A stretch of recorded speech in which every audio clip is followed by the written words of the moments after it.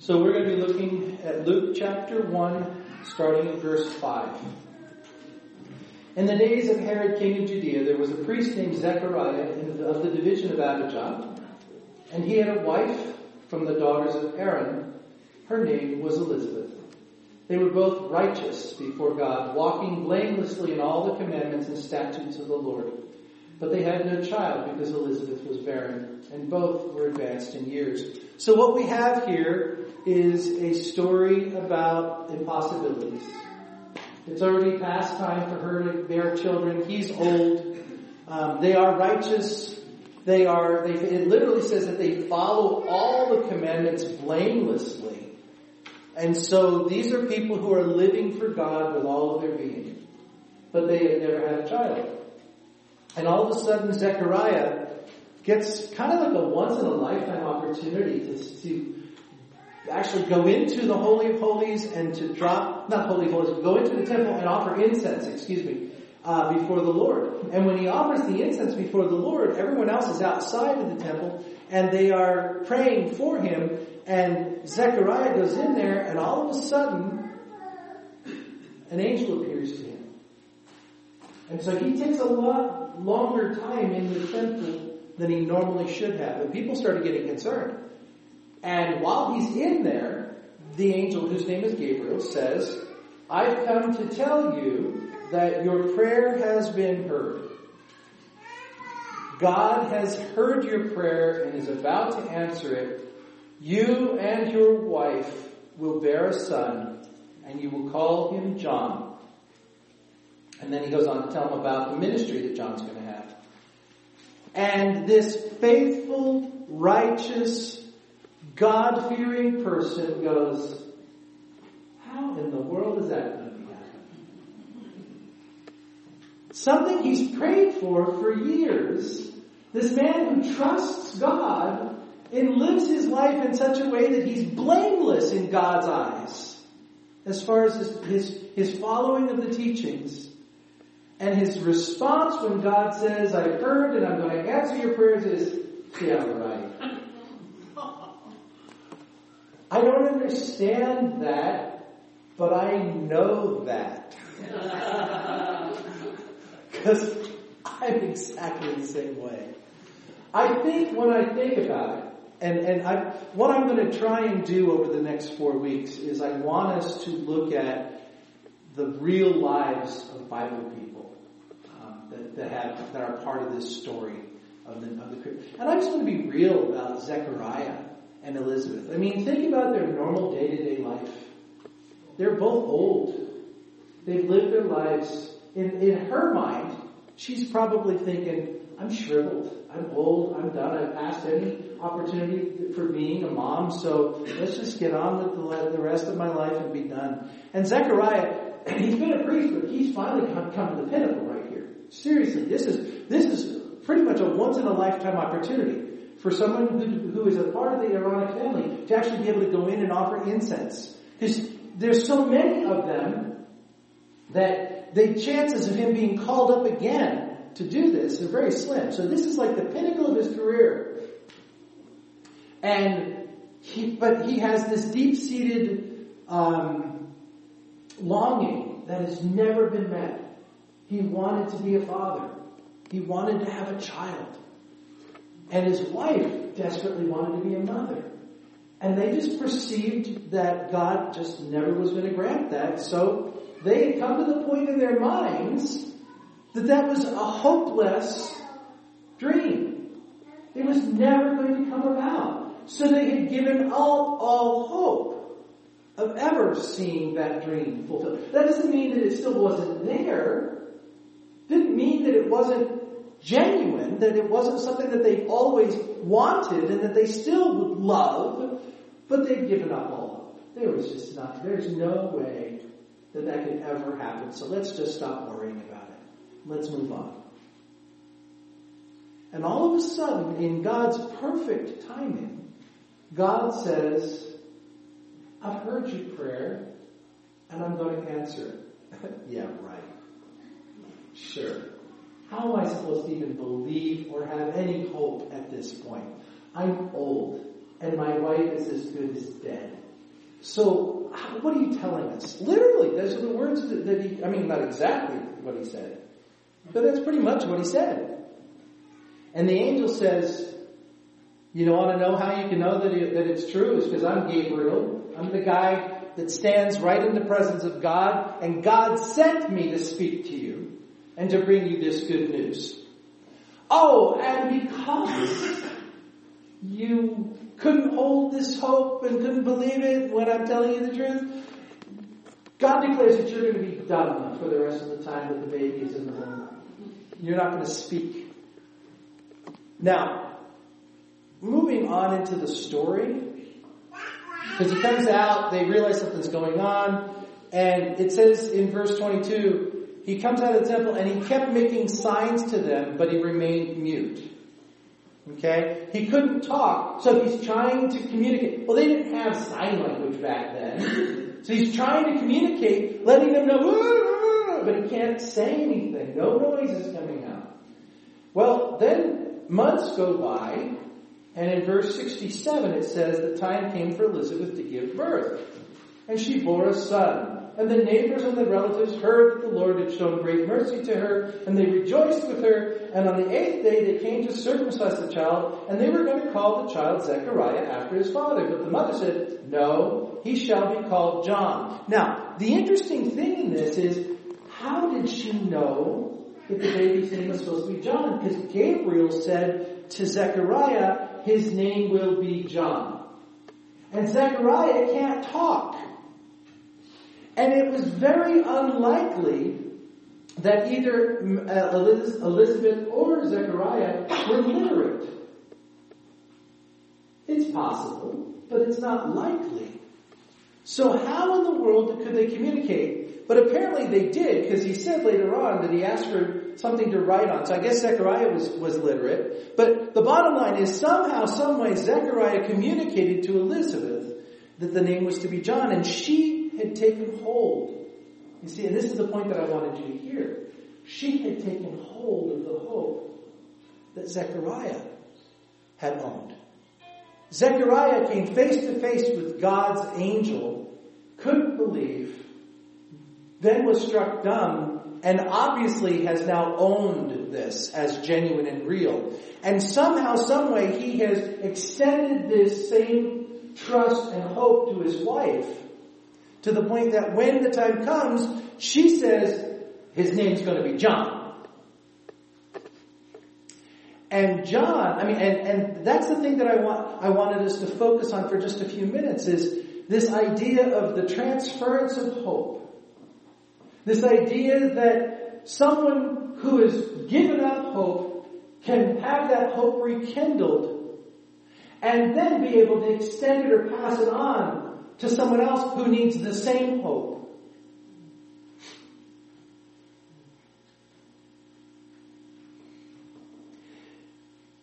How many of you guys have ever known someone who had a crisis pregnancy? It is not... I have a child who lost a child due to miscarriage in their first trimester. And technically, in their situation, there wasn't ever a baby. Her body presented as if it was pregnant and actually started forming all of this stuff, but there was never a baby. And then she spontaneously aborted and had a miscarriage. And the end result was they thought they were pregnant, and now they're not.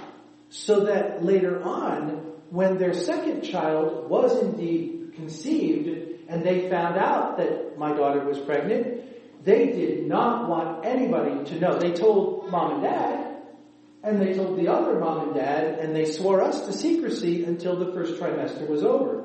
Why? Because they did not want to go through what they went through with that last miscarriage. Because they had told everybody, we're pregnant, and then they lost the child, and it was a complete horrible, nasty thing for them to have to continue to explain over and over and over again what had happened. So they said, we don't want anybody to know about this until we've entered into the second trimester. But then even after that, there's always that sense of anxiety Am I going to take this child to full term? Is this child going to survive being in the womb? And until the child is actually born, it doesn't matter how long that process is. There's always that, there's a sense of hope, but there's a sense of dread still, and fear and concern.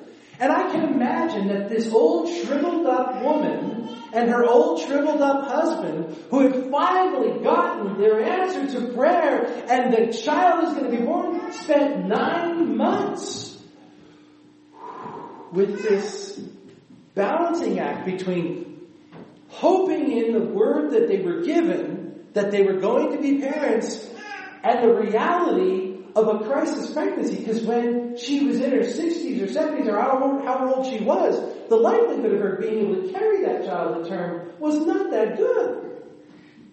And there's this constant day-to-day thing. Anytime she felt a twinge, anytime anything would be out of the ordinary, there was this and they would have to go back to, but God sent an angel to declare that this is so.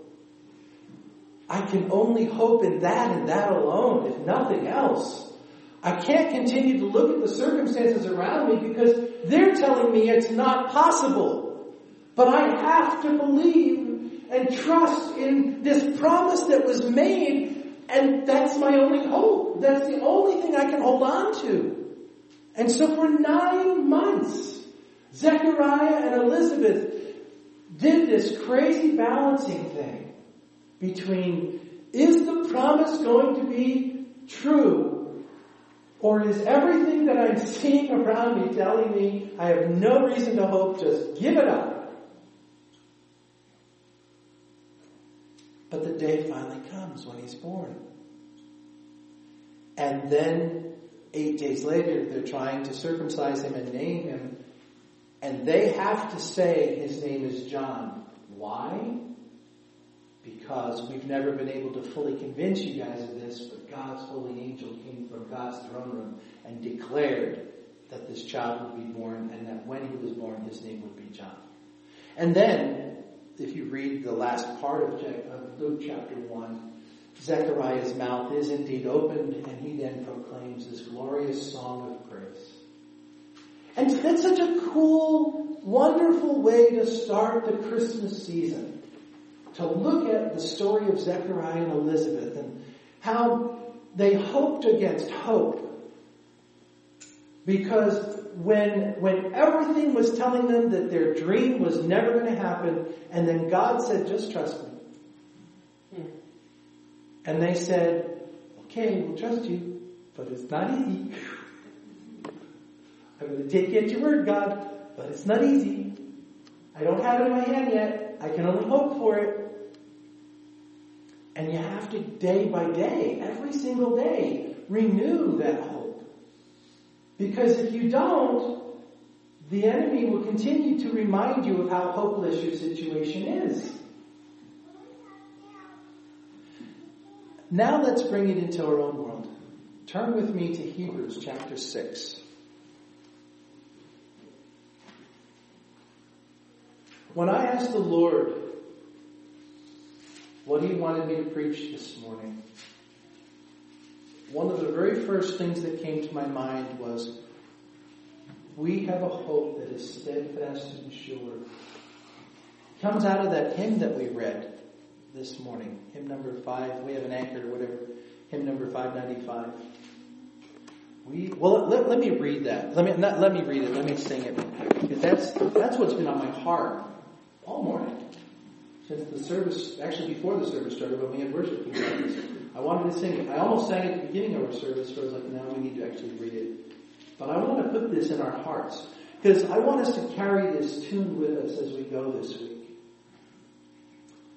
We have an anchor that keeps the soul steadfast and sure while the billows roll, fastened to the rock which cannot move, grounded firm and deep in the Savior's love. we have an anchor that keeps the soul steadfast and sure while the billows roll, fastened to the rock which cannot move, grounded, firm, and deep in the Savior's love. Now let's read chapter 6 of Hebrews, verses 13 through 20. For when God made a promise to Abraham, since he had no one greater by whom to swear, he swore by himself, saying, surely I will bless you and multiply you. And thus Abraham, having patiently waited, obtained the promise. For people swear by something greater than themselves, and in all their disputes, an oath is final for confirmation. So, when God desired to show more convincingly to the heirs of the promise the unchangeable character of his purpose, he guaranteed it with an oath, so that by two unchangeable things, in which it is impossible for God to lie, we who have fled for refuge might have strong encouragement to hold fast to the hope set before us.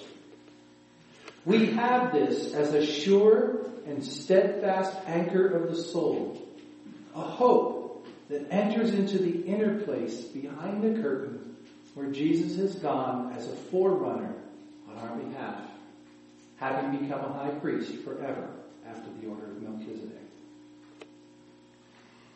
If you go back to the story of Abraham and the time of God making this oath with Abraham, some of you may have an understanding and may have studied this, and some of you may not. And so I just want to quickly go over it. When a person, back many, many years ago, long before our modern day,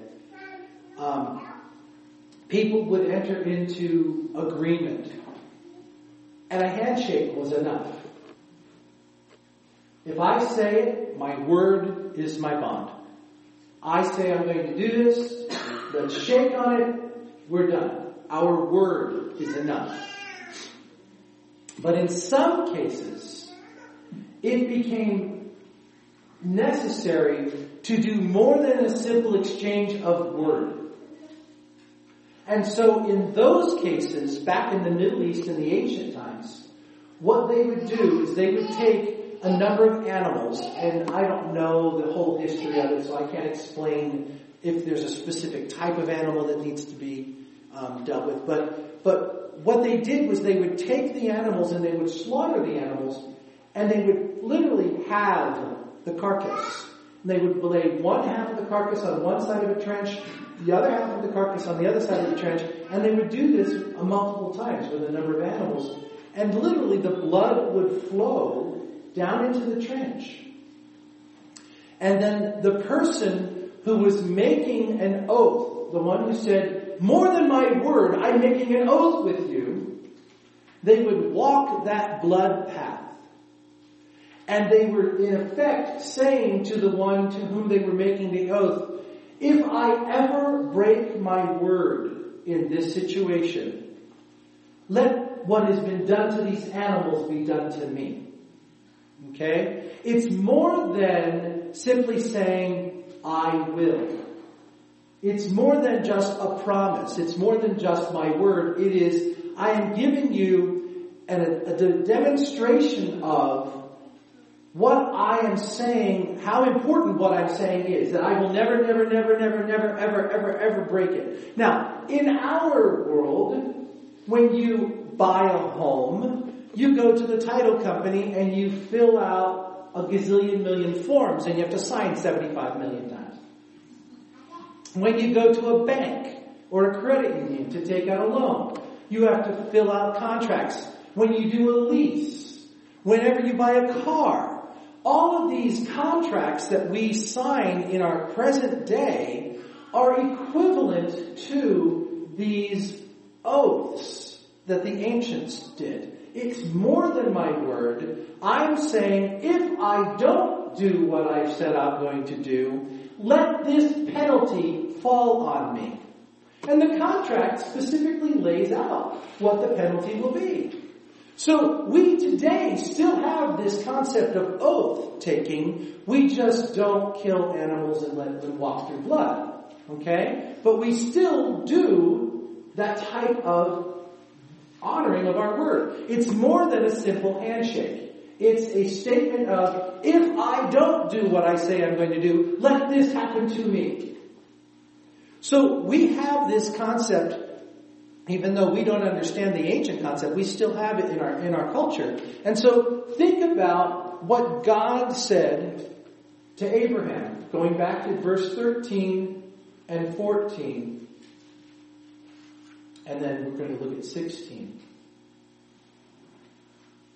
When God made a promise to Abraham, okay, he made a promise. He gave him his word. Since he had no one greater by whom to swear, he swore by himself, saying, surely I will bless you and multiply you. And thus Abraham, having patiently waited, obtained the promise.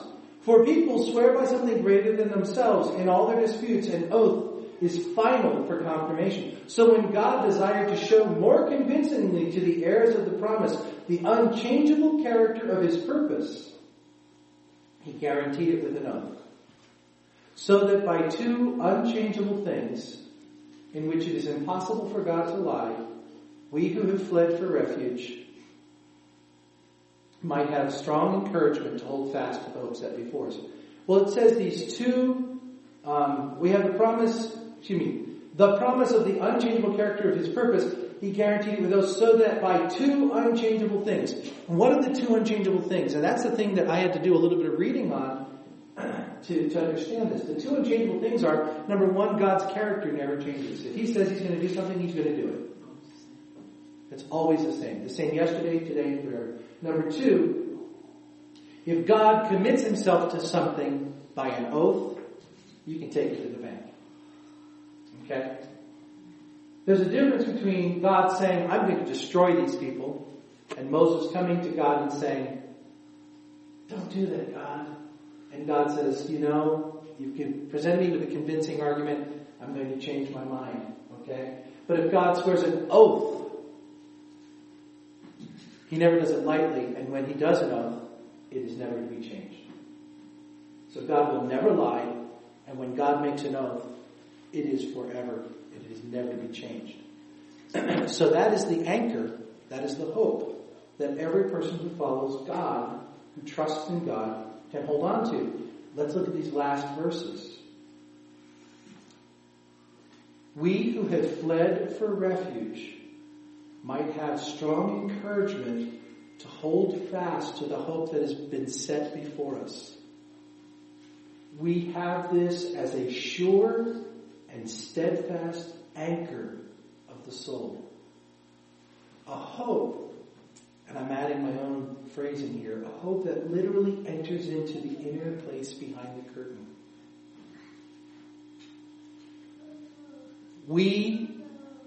What is the specific promise that's been made to us?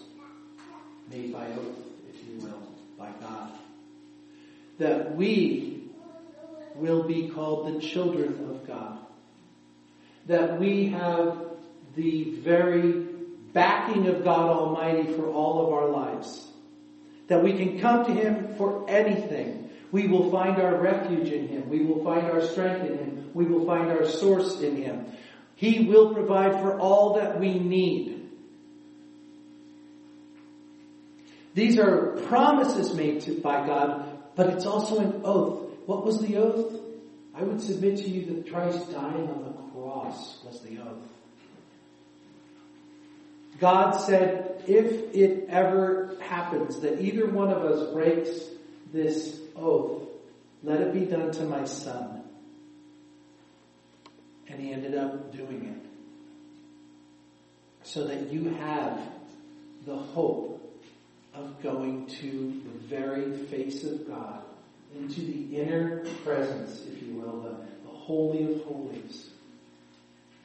That is the hope that we hold on to. It is not something that we have today. Because I can't freely walk into the Holy of Holies right now, because I can't, because I'm still in my human form. But there is a hope that someday, either Christ will return and I'll be called, or I'm going to die and go. But either way, it is a hope that is steadfast and sure. And there is nothing that anyone can take from you. Now, what is the message of Christmas? God so loved the world that he gave his only begotten Son, that whosoever believes in him should not perish but have everlasting life. And it's an anchor for my soul. It is a hope for my soul. And I'll take this one step further. Has God given you a specific promise? Ever? Can you continue to hold on to that even though it's never come to be yet? I can remember my wife saying, when we were going through the trouble that we were going through when our kids were younger, my wife would say to me, God gave me a promise that we are not going to lose our kids, that they will be followers of Christ. And even though it doesn't look like it right now, I know that God gave me that as a specific promise, and I hold on to that. And it's not easy to hold on to it in the day-to-day. But you know that God will never lie. And if God has given you a specific promise that you know that he has promised it to you, you can hold on to it and take it to the bank because it will come to be. It may not be in the timeline that you want it to be, but it will happen. And you can continue to trust and hold on to that. And that's the message that we need to be proclaiming at this time of year especially. Is that we serve a God in whom we can literally anchor our souls and have hope. Not just for the in the sky by and by, we'll be flying around on puffy flight clouds. But the reality is, even for today, there can be specific promises that God gives us that we can hold on to and know that we will receive what has been promised. That's what it means to have hope. And don't ever let the enemy ever try to steal it from you. Because it is literally an anchor that is anchored to the rock that never moves. Let's close by singing that song again. Hymn number 595.